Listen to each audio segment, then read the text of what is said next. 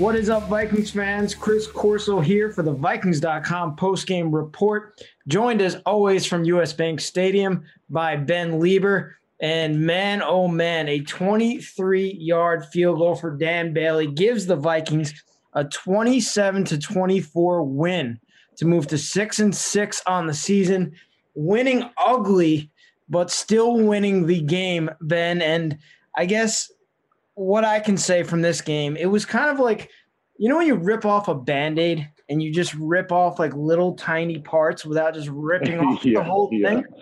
That's how I felt this game was, because it was not a pretty win, but at the end of the day, the Vikings found a way to get it done. Well, I mean, that's the thing, you got to be happy with, is the fact that, yes, they did win. And so you can feel pretty good about it. But when you start breaking it down and you start looking at it with a critical eye, it was bad. I mean, there was some bad football, and there was some great things that we improved on, especially defensively. We really shut down their offense really most of the second half. You get the 4 takeaways, you get 3 sacks, you start pressuring the quarterback, in which they didn't do the last couple of games. But at the same time, you give up a 10-play, 80-yard drive at the end of the game, just like last week, where you give up a big chunk play at the end of the game on their final drive to allow the Carolina Panthers an opportunity to kick a game-winning field goal or a game-tying field goal. So there's critical moments of the games that seem to be lacking, I think, for both the offense and the defense. It seemed like whenever the Vikings had a chance to just seal the game and kind of be done with it, it just didn't happen. Obviously, at the beginning of the game, it all started when Eric Kendricks goes down in pregame warmups with a calf injury, and it seemed like that just threw off the entire momentum from this start, as Jacksonville drives down the field on the first drive, gets a wacky touchdown, and then they come down and have a field goal. They're up 9-0 before the Vikings even do anything on the offensive side of the ball. So do you think that Kendrick's injury really messed with the momentum of the game to start for the Vikings offense and defense? Yeah, I definitely think so. When Eric Wilson is told just moments before the game to, put his green dot helmet on, and then he's making the calls, and then he goes from one linebacker position to another, and now you've got to take control of this defense and make all the calls. I certainly think that they were a little bit out of sync, probably not aligned perfectly, and the keys certainly weren't there. And you saw they got exploited on the very first play to O'Shaughnessy right up the gut on that seam ball. And they end up attacking with the tight ends throughout the whole first half. 6 catches for 60 yards between their 2 tight ends. And those are deadly. It doesn't seem like big chunk yardage, but, for whatever reason, whenever you get your tight ends involved in the passing game and your running backs involved in the passing game, it's just another element to the defense they have to think about. And it's a little bit non-conventional, and it really puts you on your heels. Speaking of guys being out on the defensive side of the ball, it seems like a lot of guys who haven't really made a lot of plays this season make big plays in this game. It was Cameron Dantzler, who has a huge interception down 9-0. And it seemed like when he made that play, the Jags were driving down the field with a chance to go up about 16-0 at that point. He makes an interception on the Vikings side of the field, and then the Vikings offense, I feel like, started to get things going there as Kirk Cousins drives down the field with a touchdown to Adam Thielen. Yeah, man, I got to give a lot of credit to Cousins for this game. I mean, he got his butt kicked a lot, and you're facing a defense that only had 11 sacks coming into the game, and then all of a sudden they get 4 sacks on him. They pressured him all game. They battered him all game. Some of those design rollouts and boot plays, you are put in a vulnerable position to get hit. And he was able to deliver a lot of balls, even though he knew he was going to get hit. And I think that he sneakily had a great game. So just his control of the offense, the way that the offense sort of had to grind out every single rushing yard. I guess in the end, it was the recipe for success. But boy, you would have loved to have seen at least one or a couple of those runs pop for big plays. 305 passing yards, 3 touchdowns, 28 for 43 on the day for Cousins. Whenever he needed a big play, he's either going to number 19 or number 18, Justin Jefferson. Jefferson sets a record for a Vikings rookie with 5 games of 100 yards. He hits 1,000 yards on the season. First rookie to do that since Randy Moss. I mean, it seems like these two guys, it's really tough for me because the Vikings have these superstars at the both wide receiver positions. They have 33 in the backfield. They're throwing up all these stats that we touch on every week with Cousins, Jefferson, Thielen, Cook. But the simple things, Ben, like what is going on the Vikings offensive side of the ball? You have false starts on the 1 yard line at the end of the game there when you can just close the thing out. What do the Vikings need to do on the offensive side of the ball to limit these mistakes going forward? Because I feel like it's going to cost them on this playoff run here. I think it's one of those things where, as a defense, a lot of times our philosophy was, obviously you love 3 and outs, but if a team's going to score on you, then let them do it on long drives and keep them on the field. And you just kind of hold court hoping that they're going to make a mistake. And that's it seems like is our Achilles heel on offense as well. If we don't score quickly, we don't have big chunk explosive plays, I don't think that right now that we're experienced enough and we're good enough to go on these long sustained drives consistently throughout a game. Yeah. Because yes, you are going to get a holding call. You're going to get sacked. You're going to have a false start. You're going to have a misalignment. You're not playing perfect football in that capacity. So I do think going forward, yes, we need to establish the run game, but boy, I would have liked at least take some shots early in the game, not just a bootleg on first and second down, but take a shot, throw it deep. See if you can get some cheap yardage and get some explosive plays in the passing game.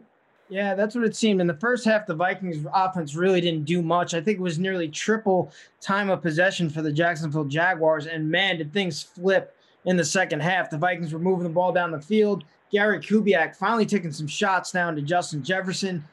Jefferson has that 20-yard touchdown, which is a big-time play for the Vikings as they finally start to take the lead here.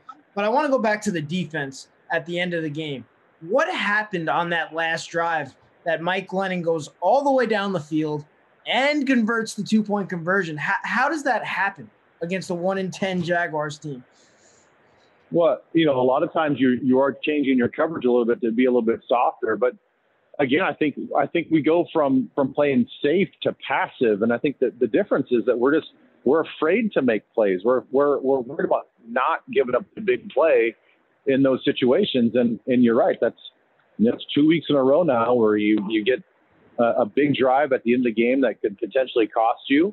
In this particular instance, it really kind of did cost you. I mean, you could have won the game. And I think that's the one thing I've been waiting for this whole season is with this defense, they have to win a game. There's going to be an opportunity and there's going to be a time and there's going to be a game where the offense is going to struggle and the offense is going to struggle mightily. You've got to go out and close out a game. You have to be the one that puts your foot on the team's throat and closes the game out. And yes, we made some plays. We got the 4 takeaways. You finished +2, and that's great. That's going to win you some football games.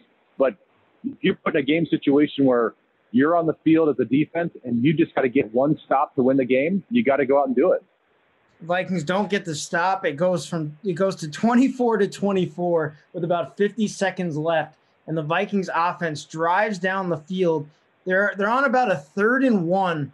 And it looks like you could have a 51-yard field goal at that spot. And Mike Zimmer decides to use the timeout and then throw the ball down the field to Justin Jefferson, Cousins to Jefferson, which is nearly intercepted. I was jumping out of my seat saying, what are we doing here? You can almost run the ball, then call the timeout as the time literally gets to 3 seconds and go for a closer field goal. So and then obviously Dan Bailey misses the kick with about 18 seconds left and gives the Jaguars a chance to come back on the other side. So can you kind of break down what happened there from clock management to the decision of the quarterback, the decision of the head coach? It seemed like we weren't all on the same page there. Yeah, I agree with you, man. I think that our kicking operation obviously is suspect and a little questionable. So why not get as close as possible to put them in the best chance to succeed? And, a 50-yarder, anything past 50-yarders, that's not a gimme. I know that Dan Bailey's really good, but you saw how he was struggling today just with the extra points. And so why not take that pressure off him a little bit? You've got 1 yard to go. Go ahead and you can even run a quarterback sneak pick up a first down. The clock is going to stop just for a hot second to reset the chain. You could have a play in your back pocket, or you could spike it, retain your timeout, and still throw some sort of out route, come up with something that you can pick up, 5, 6, 7 yards. And then if you have to, and there's no time left, then kick the field goal. I'm with you. I thought that the decision at that point in time to launch a ball down the sideline to try, I don't know, maybe they're trying for a pass interference call. That's such a college football move. That's not the right play in that situation, I don't think. Yeah, I was jumping out of my seat watching the game at home, and then obviously then I can go through overtime with you, and I was probably jumping out of my seat even more. The Vikings' first drive, they backed themselves all the way up to about a 3rd and 27. I don't want to talk about the 40-yard pass from Cousins to Jefferson that really, I don't know if that was an offensive pass interference or not even the point. But it's Harrison Smith who comes up with a huge interception on Mike Glennon and sets up the Vikings finally for that game-winning drive led by Kirk Cousins, but then really finished off by 8 straight runs by Dalvin Cook. So I don't know. What are your overall takeaways? Because I couldn't decide if I was happy or sad or disappointed. I had all the emotions going on over here. So please explain to me, Ben, what should I be feeling right now? I mean, in the end, I guess you're happy, but I think you sort of encapsulated what I'm feeling. I think what a lot of Vikings fans are feeling, that I'm not even sure what emotion I'm supposed to have after watching the game, especially when you break it down like that. If somebody's just looking at the box score. I don't know how I broke down all of those plays because there were so many of them that just disappointed me. So I'm trying to follow exactly what happened in this game. It's all mush to me at this point because, like I said, I was dealing with about 4 different emotions going through all of what just happened. Well, look, I mean, I think we talk about expectations a lot. And if this was, let's fast forward, if this was the New Orleans Saints game, you would overlook a lot of the negative plays and be like, are you freaking kidding me? We just won on a game-winning overtime field goal. This is awesome.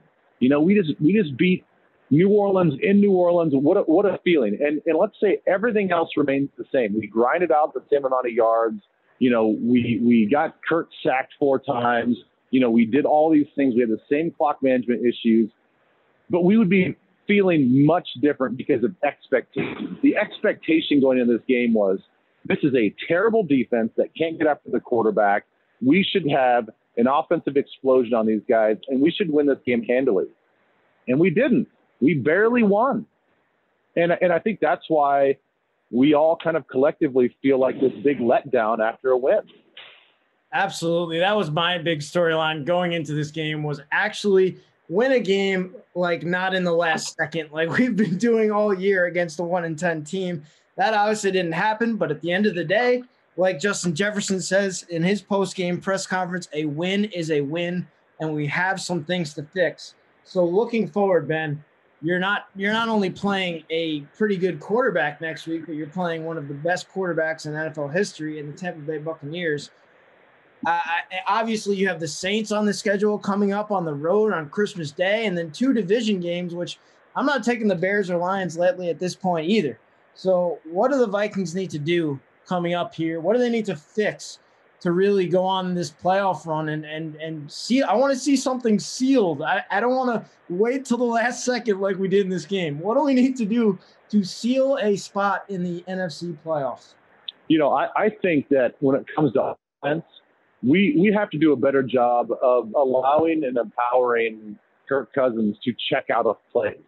And when we got a run play called and they've got eight guys in the box and it looks like they're going to blitz a 9th guy, check out of it. Get us into something safer. Even if it's just a quick pass to the outside. We did that one time with Adam Thielen today where they had an off coverage. They're packing the box. The cornerback was about 8 yards off the ball. And he just took the snap, quick threw it out to him, and picked up 4 or 5 yards. That's as good as a run play, and it keeps the defense a little bit more honest. We have to do more things like that. We can't just keep beating our heads against a brick wall and say, well, damn it, we're going to run the football because that's what we do. Yeah, but you got to run it, and you got to be a little bit more smart about your play calling and flexibility about where your offense is going to go. And I think that's going to help all the explosive plays that we saw early in the season. Now, defensively, I mean, it's the same thing. I mean, you got to go out and just continue to make plays. And the young secondary has to step up, and we have to get more of a consistent pass rush that we got a little bit more today, but only really in the second half. Thank you so much, Ben Lieber. I think you're going to have to decide what of those 4 or 5 emotions is the strongest, and let me know by tomorrow, because I think we both need to let these emotions settle. And remember that we're 6-6 and there's a playoff run ahead. Well, I'll tell you what, I don't really care about my emotions right now, because after this phone call, I'm going to go home. I'm going to have a few fingers of bourbon, and I'm just going to feel numb more than anything else. So that's what I'm looking forward to. Amen. I will do that as well for you here. So appreciate it, Ben, and we will see you next week. All right. See you, Chris. On to the post-game sound of the Vikings.com post-game report. We are going to start it off with a victorious locker room. But as we said, I don't know how you go about to feel after this game. Let's hear how the coach felt after the game in the locker room. But we won, okay? We won. So I'm just telling you, we're not going to be able to do that. Now we're playing for the last month of the year for something special. Yep. We worked our off to get to 500, which I've talked about all week, right? And now we got a chance to go do something special, because now we can get into the playoffs and move from there. But we got to go 1 week at a time and go, and we have to get better. We have to get better. Okay? Everybody agrees with me, correct? Yep. We can do this. Let's go finish it. Okay? All right. Good win. Vikes on 3. 1, 2, 3. Vikes. All right, well, with that, we bring in Vikings.com's Cy Amundsen and Vikings.com's Gabe Henderson. And guys, I had this conversation with Ben a little bit earlier, and I can't really decide what emotions to feel following this game, because it seemed like, Cy, I texted you during the comeback of the Jaguars and the 2-point conversion. I don't care if we win or lose this game. I'm disappointed with the way we've performed. At the end, I guess I was happy with the fact that we won, but I was also frustrated and upset as a Vikings fan and a Vikings employee. So I'm going to go to you first, Cy, because I know how passionate you are about this team. What is the core emotion that you are feeling following this game? Is bewilderment an emotion? I don't know. I'm not great with words. That counts. I'm kind of with you. Maybe you'd be creative with your word. A win is a win is a win is a win. I don't care how we get them. I don't care how we get there. You need to get enough wins to get into the playoffs, and you need to be – here's the second piece of that. You need to be playing good football going into the playoffs. So from the first half of that sentiment, you got to win. So I'm obviously excited about getting a win. The Cardinals are temporarily behind, so I'm filled with the positivity of a possible playoff run here, a chance to play postseason football if things continue to progress. But that is met smack dab in the middle with I don't know if it's frustration, disappointment, whatever term you want to use to describe watching a football team make too many mistakes week in and week out. And it's really the reason I used bewilderment is because we're 5-1. In the last 6 games, we've gone 5-1 playing what can only be described as mistake-filled football. Like it is literally a pick 6 this week, 2 turnovers turned into touchdowns last week, 3 kicks missed today. It didn't turn out to be a big deal, but a terrible false start on the last play of overtime before the kick. It's the fact that we are 5-1. We won an important game that helps put us in a position to control our own destiny if Arizona wins. That I don't even understand it, given the amount of mistakes this team has been making. So I'm going to take the win and hope we start ramping up and playing better football. But I'm kind of with you. I have no idea which way to shake it. I will say this, Chris. I will point this out. I remember when I was in my early 20s, The Vikings needed a win to get into the playoffs in week 17, and they went out and dropped an epic turd. And I heard every fan I knew was like, who cares? It doesn't even, like, we were still waiting to see if another team won to backdoor us into the playoffs. And I heard the same sentiment. It's like, oh, I don't care this team's playing poorly, blah, blah, blah, blah, blah, blah, blah. And then that team backed into the playoffs. And I'm pretty sure, unless I'm mixing my history up, that's when we walked into Lambeau Field and destroyed the Packers in the first round of the playoffs, and everybody freaked out because Randy Moss mooned an audience fictionally. So a win's a win. I feel what you're saying, but let's see where it goes from here. We're 6-6. Let's see where it goes from here. Obviously, I have no idea what the hell I'm feeling, Chris. Yeah, Good question. I don't know. I was about to say. I'm a whirling tornado of thoughts. I have four emotions. Cy is bewildered. So, Gabe, what are you feeling? I think the word to describe how I feel right now is probably adequate. It's okay. Like, I'm okay. You're adequate. Win is a win. I'm adequate. Like, it's okay. Like, we won. Like, it's enough. This podcast should just be called Guys Who Don't Understand What Emotions Are. I would say. Sai, what are your emotions? Hungry. I'm hungry. I'm hungry too. Like, we did enough not to lose against a 1-10 team, so I'm okay with that. I know there's a lot that we have to do to fix, but at the same time, it's adequate. I'm a little indifferent, but at the same time, hey, in this league, so I think you brought it up last week. Out of the 3 games that we've lost by less than 3 points, I think you'll take a win. I think you'll take a win any chance you can get it. And the being at 500 right now, I think you got to continue to move forward. You got to, correct your mistakes and move forward and see what we can do to be a better team against the Tampa Bay Buccaneers next week and be a better team for the upcoming 4 games. But if I had to describe how I felt right now, I would say adequate, simply because we won. So we heard from the head coach in the locker room. Let's hear from the head coach at the podium as he addressed the media following the adequate win. I have mixed feelings, to be honest with you, Don. It's good to get a win. It was important for us to get a win today. We didn't play particularly well at times. Defensively, they went right down and scored on us. I thought we played a lot better throughout the course of the game, except, we got some turnovers, which are big. A fourth down, we got a chance to win the game in a 2-point play, and we don't get that done. And, offensively, it was a struggle today for the most part. They were loading up the box on us and really, making sure to take care of Dalvin. I think once, and then obviously the interception for the touchdown, first play of the second half, we fumbled the ball on the 1-yard line going in. We missed 3 kicks, and then, but, I think it did loosen them up a little bit when Kirk started hitting some of those balls down the field there in I believe it was the 4th quarter, and then, and Dalvin was able to get going. Maybe it was the 3rd quarter, and Dalvin was able to get going a little bit better. So, I'm talking to the team about, it's important that we're winning these games, but, we've got to do these things way better than what we're doing, and they all understand. There wasn't a lot of hooting and hollering going on in the locker room the last 2 weeks. They know that, that we have to do better in order to continue to win games. All right, so you heard it there from Coach Zimmer. I mean, it seems like he's happy that they get the win, but he's also kind of disappointed in some of the young mistakes that continue to happen. And we've talked about these mistakes, and I don't want to talk about them anymore. I really don't, because as you said, Sai, the Vikings are 5-1 in the past 6 games.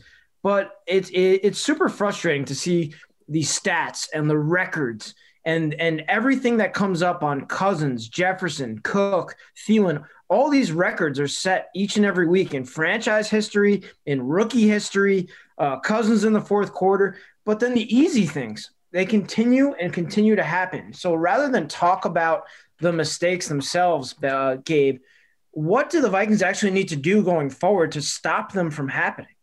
I think you have to lean into your strengths, right? You lean into your matchups. So if teams are going to stack the box, hey, let's see what matchup we have on the outside. Let's see which guy can win where. And if it's Justin Jefferson on a rookie or Justin like today, Justin Jefferson on Luke Barku, hey, that's what we're going to exploit until we can get back to our identity of running the ball. Dalvin Cook, yeah, he had, a 100-yard game today, but it's not the Dalvin Cook we've seen as of late. Today wasn't an NFC player of the month of November type of performance today from Dalvin Cook. So when you got a team stacking the box and taking away your biggest weapon, and then when your biggest weapon, makes turnovers, two fumbles in the past 3 weeks, I think you look at it and say, well, three fumbles in the past 3 weeks. I think you say, hey, we're going to look and do what's best. We're going to look at our matchups and see what we can do elsewhere so we can stop making these mistakes and penalties mistakes and turnovers. And then from there, when everything opens back up, then you go back to your identity. But right now, you just got to get a win any way you can get it. Chris, I think sometimes in sports, you start rolling a metaphorical snowball down a hill and it becomes an avalanche. A circumstance happens and then it happens again and then it's a trend and then you believe it. You see it all the time. Teams and athletes start to believe that what has happened in the past is a predictor of who they are in the future. And you see it in both a positive and negative way. You'll see teams who they're down 7 points with 2 minutes to play, and they just have this belief about them because they know they've been in this position a bunch of times. And the flip side of it is the case also. A team that's ahead, you see them fall apart at the end of games time in and time out. And that can happen from both a team and an individual performance standpoint. It can happen in terms of game results as well as mistakes. And to me, I know this is incredibly simplistic, but you need to break the trend. This has been it's almost comical. Pick six this week. Two turnover touchdowns the week before. You had the 2 in Seattle. You had the pick six in Tennessee that was, reversed on a call. You've just had and then special teams, the same thing. Mistake in, mistake out, mistake in, mistake over and over and over. Yeah. What this team needs, and what I was honestly hoping this game would be, is a level of concentration, focus, and execution that helps them break those trends. But even in a victory, when you go out and you miss 3 kicks, you have some bad penalties, you turn the ball over in a devastating way twice. 2 of those turnovers were devastating. I don't know that's so basically, and it's a tough task because we're walking into Tom Brady and the Tampa Bay Buccaneers. But one of these games, you're going to have to execute start to finish, turn the ball over 0 times, make 0 crucial special teams mistakes, and commit a minimal amount of penalties. You're going to have to do that for an entire football game to create a new trend, because for whatever reason, this thing that started as a tiny snowball has rolled into an avalanche. And it wouldn't surprise me if it wasn't just the fans that were spending a lot of time focusing on those negative trends. Yeah, I think coming into this game, you had the notion of, hey, this is a confidence building game. We're going to use this game to, I wouldn't say pad the stats, but not make the mental errors. So coming into this game and seeing all the mental errors that we had, but on the same time, the defensive side of the ball, having 3 sacks and 4 takeaways, I don't know if you got better as a team, even though you won. But at the same time, I think I'm going to ask you this, like, if this is I'll ask you, Corso, also, if this is the way you win every game from here on out, is it acceptable? I don't think so. I think my key thing going into this game, I said it on multiple shows of ours, was stomp on their throats, win a game at a level where you say, you know what, it's the third quarter and this game is over. I mean, we had a few games like that last year when we played your old Redskins, who are now not even a team anymore, but they are a team. It's the football team now. Yeah, the Washington football team. We played them last year on a Thursday night. The game was over. We ran the clock out in the whole second half. Like, why can't there be one win or one loss that's one way or the other? I feel like every week in this stretch that you talked about, Cy, that we're 5-1, it's like every game comes down to a play here, a play there, and the whole thing could switch. And that's not what winning teams do. That's not what you do in the playoffs if you want to go on a run, Cy. Yeah, to me, it's not even about whether or not it's acceptable, because who am I to accept or not accept a win? I know what you're saying, Gabe, but to me, it's more about whether or not it's sustainable. You know, I'll accept this win. I'll accept all the wins, no matter how we get it. I don't care if our punter has to throw for 3 touchdowns on fake punts. I'll accept it.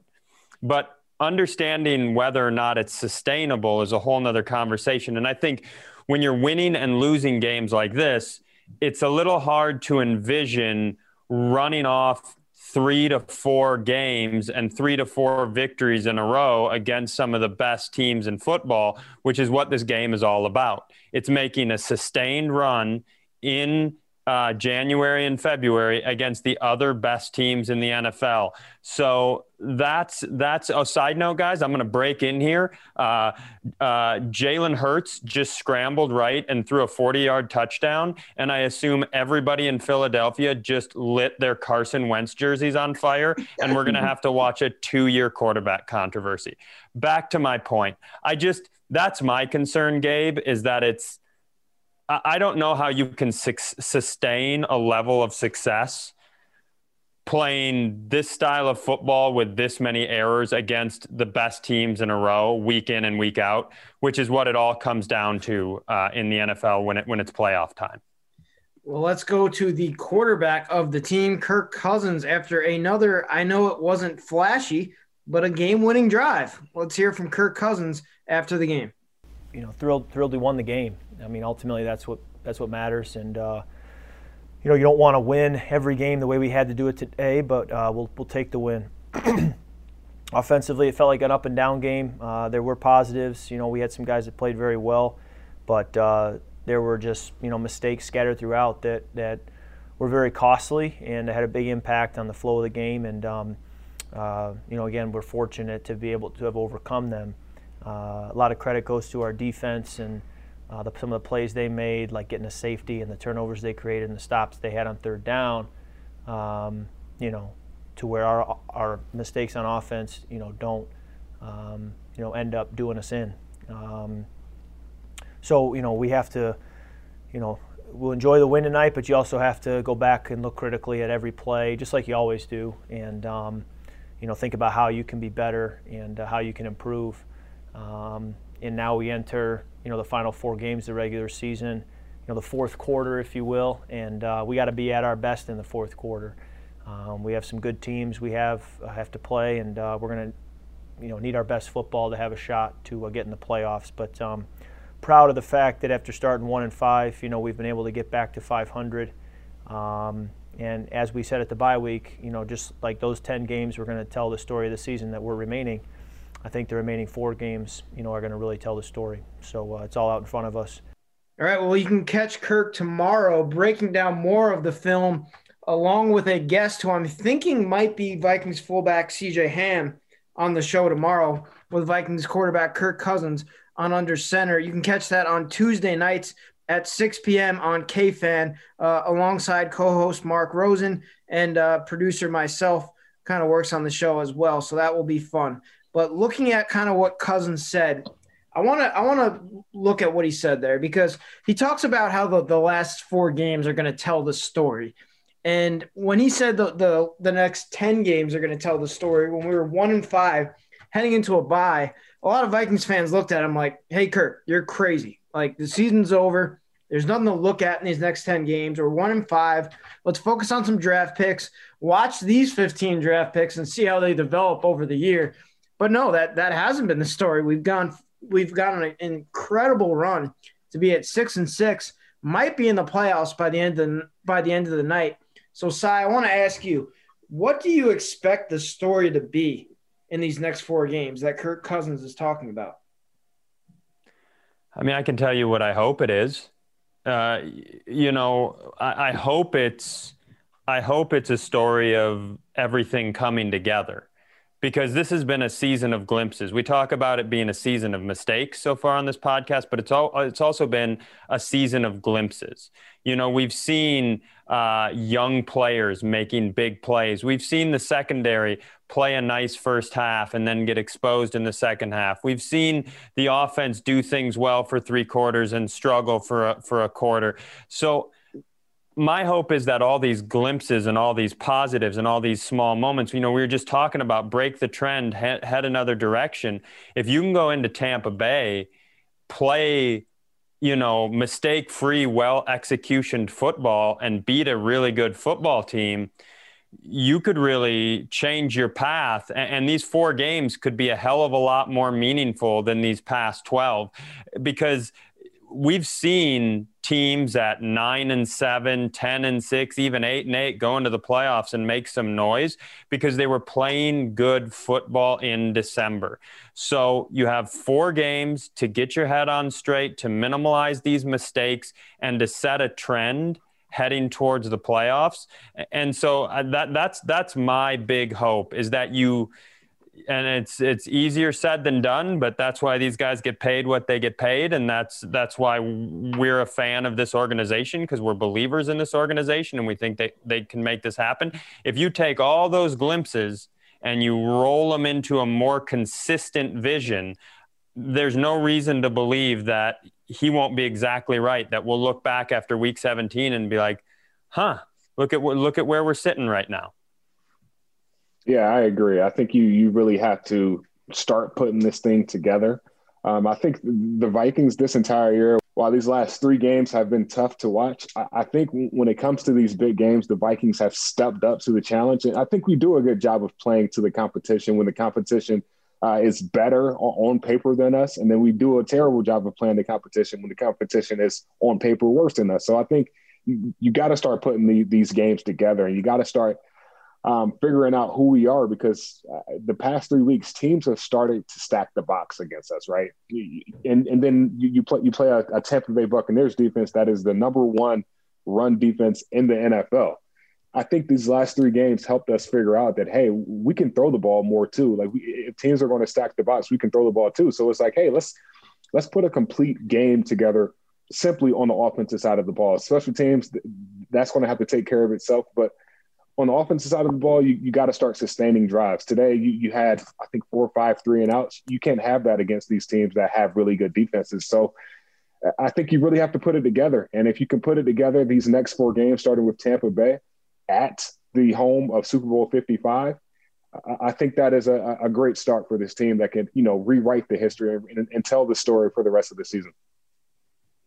And Gabe, and I'll go back to what I was saying about glimpses. You know, you're exactly right. And not only are we playing a really good run defense next weekend, but every team we play the rest of the season, and if you get into the playoffs, is going to have a very focused approach on our strengths. Everybody knows our top strength is Dalvin Cook.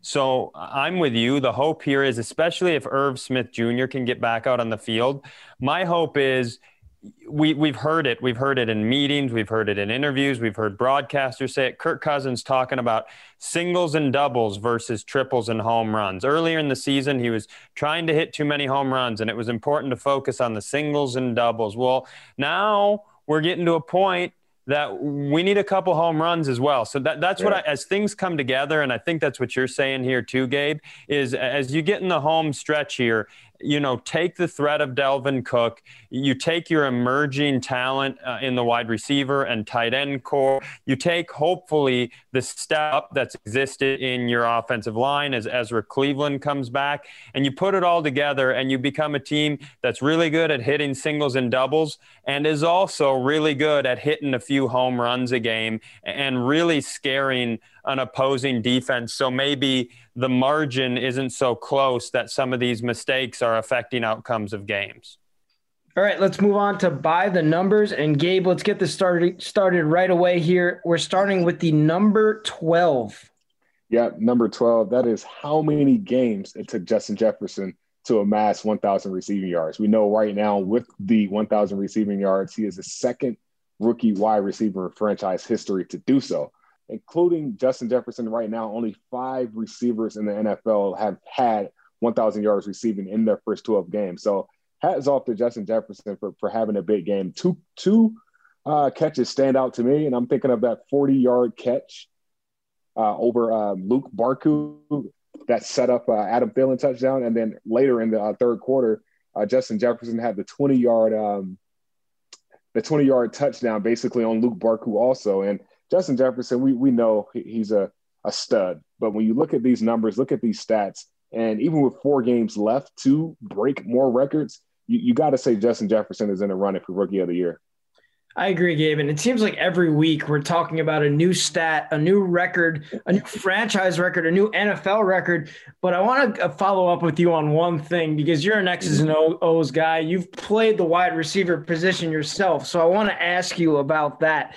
On that 20-yard touchdown pass, Justin Jefferson makes a route where he's going one way and just completely changes direction and leaves that defender in his tracks for an easy touchdown catch. So describe to Vikings fans kind of how special that route running ability is as a rookie wide receiver in the NFL.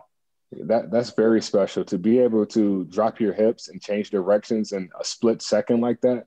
You don't see that every day from any receiver. There's not a lot of receivers that can do that in the NFL that's veterans right now. So for Justin Jefferson to be, so savvy with his hips, quick feet, and be able to turn his hips to be able to catch a ball like that, first and foremost, great play call by Gary Kubiak right there, because you got to play action to the right, and then Kirk rolls out to the left and then throws back to the right. I mean, if you're a cornerback, you're thinking, all right, well, Justin Jefferson, he's on the right side. He's doing an over route to the left side. So you're already over pursuing. And then you see Justin Jefferson drop his hips and go back to the opposite side and then catch a touchdown.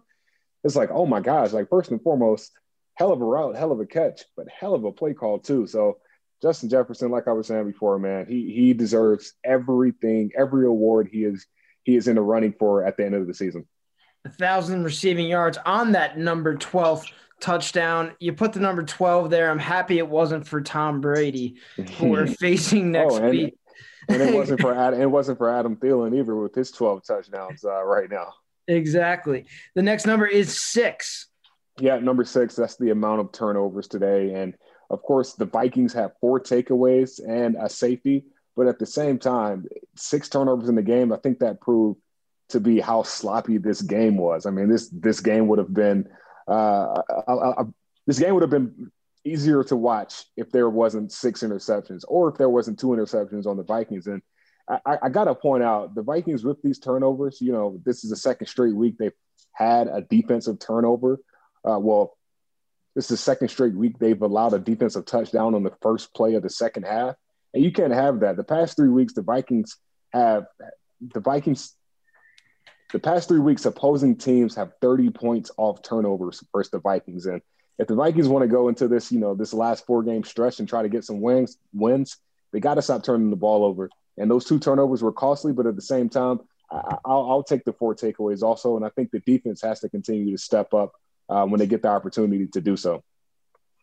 Yeah, as you said, those 6 turnovers on both sides. The Vikings had 2 turnovers in this game. The 4th game they've had 2 turnovers. That leads the NFL. So clearly things need to change for the Vikings if they're going to go on this playoff run, because turnovers can't happen. And what happened with Kirk Cousins and that turnover to start the second half, Gabe, if that doesn't change and you keep handing teams points, especially to start the second half, this is 2 weeks in a row now, that needs to change going forward for the Vikings offense. For sure. And you got to think, even looking back, I think it was the Tennessee Titans game where Kirk Cousins had a pick 6 that was called back in the first play of the second half. This is a recurring theme for this Vikings team this year. You got to stop turning the ball over. You got to stop, killing yourself against team. Well, I'll put it this way. You got to stop playing to the level of competition. I mean, the Jacksonville Jaguars 1 win last week against the Carolina Panthers, not a really good team. And you play to the level of competition. You probably could say that against the Cowboys the week before, where you had, I believe it was 2 turnovers. So you got to stop playing to the level of competition and being careless with the ball if you want to continue to have success. Last number is 14, and it's not for Stephon Diggs, because we're not thinking about him right now at all when you see Justin Jefferson continue to break all of these franchise records. But number 14, Gabe, explain that one. Yeah, and it's not for the two defensive touchdowns for the Carolina Panthers either last week. The 14 is for the time, how many times Kirk Cousins was hit today. I know that's a glaring stat, your quarterback getting hit 14 times, but Kirk Cousins, he got up 15 and he played phenomenal today. But when you look at this O-line and look at, the pressure that they got, they did a solid job, or I wouldn't say a solid, they did an okay job today of protecting the quarterback. I mean, they did give up 3 sacks, but at the same time, this Jacksonville Jaguars defense was bringing pressure pretty much every play, it felt like. And Kirk, he took some big shots. There was a targeting play. I think it was early in the second quarter that Kirk that was called in the Vikings' favor. And you never want to see your quarterback take those big hits. You never want to see your quarterback on the ground. And 14 times, that's not good. But like I said, hats off to Kirk for being decisive today. And, sometimes he had to stay in the pocket and take some of those hits to, throw a touchdown pass or throw a deep third down ball. So 14, that's a bad number, but at the same time, Kirk Cousins, hey, respect to your toughness today, man. Yeah, sometimes it amazes me the kind of hits that he takes, as unathletic as he seems to be. But he definitely took multiple hits today, a few that actually he drew that flag for roughing the passer. And that's what Ben talked about earlier in the show. I want to see some of the play calling as well, try to help out. Like, think about the way the Panthers Teddy Bridgewater was able to get rid of the ball early, quick against the Vikings defense. This is a Jaguars defense that really has not had a great year. They have some playmakers, they have some pass rushers, but they really have not had a spectacular year rushing the passer. So I would like to see play calls maybe, Gabe, kind of alleviate this, since it seems like it's not always the offensive line who can do it. Yeah, and coming into this game, this Jacksonville Jaguars defense only had 11 sacks on the season. So exactly, I would say that, probably a point of emphasis wasn't protect. I mean, a point of emphasis every week is protecting the quarterback, but that probably wasn't the number one thing this week when you talk about a team that's getting pressures to a quarterback. So that's a glaring stat, but at the same time, Kirk, he was in the pocket a lot longer today. There were a few balls where, he pump faked a few times and he had to stay in the pocket, or he went to his second or third progression, which allows time for the defensive line to get pressure on your quarterback. So Kirk has been decisive the past few weeks. He was decisive today, but you can tell he second-guessed a few things down the field, which you can say led to some of those pressures and some of those QB hits. But I think something has to change moving forward, because when you play a team like Tampa Bay that gets to the quarterback fairly often, they're going to watch the tape this week and basically say, hey, here are some holes right here. And if you keep hitting Kirk, maybe we'll get some, maybe he'll get happy feet in the pocket and, start throwing us some interceptions, throwing us the ball, and we can get more takeaways. Well, there you have it. At the end of the day, the Vikings are 6-6 on the season, and they got back to that 500 mark after heading into the bye week 1-5. And speaking of bye weeks, that's what the Tampa Bay Buccaneers had done this past week. And it also brings to mind the fact that the Dallas Cowboys were coming off of a bye week when they played the Vikings and beat them a few games ago. So just because the Bucs are on a 2-game losing streak, all things seem out of sort. They've had an extra week to prepare, watch this Vikings game, and get ready for that huge matchup at Raymond James Stadium on Sunday. The home of the Super Bowl, and this game will determine a lot of things for the playoff race, as the Bucs are 7-5. The Vikings are 6-6. With a Cardinals loss, they will be currently in the playoffs heading into next week. And obviously the winner of that Buccaneers game will control the tiebreaker between the two teams there. So a big game next week. You will hear all the coverage on the Vikings Entertainment Network going forward this week. For Cy Amundsen, for Ben Lieber, and of course Gabe Henderson, this is Chris Corso. We will see you next week.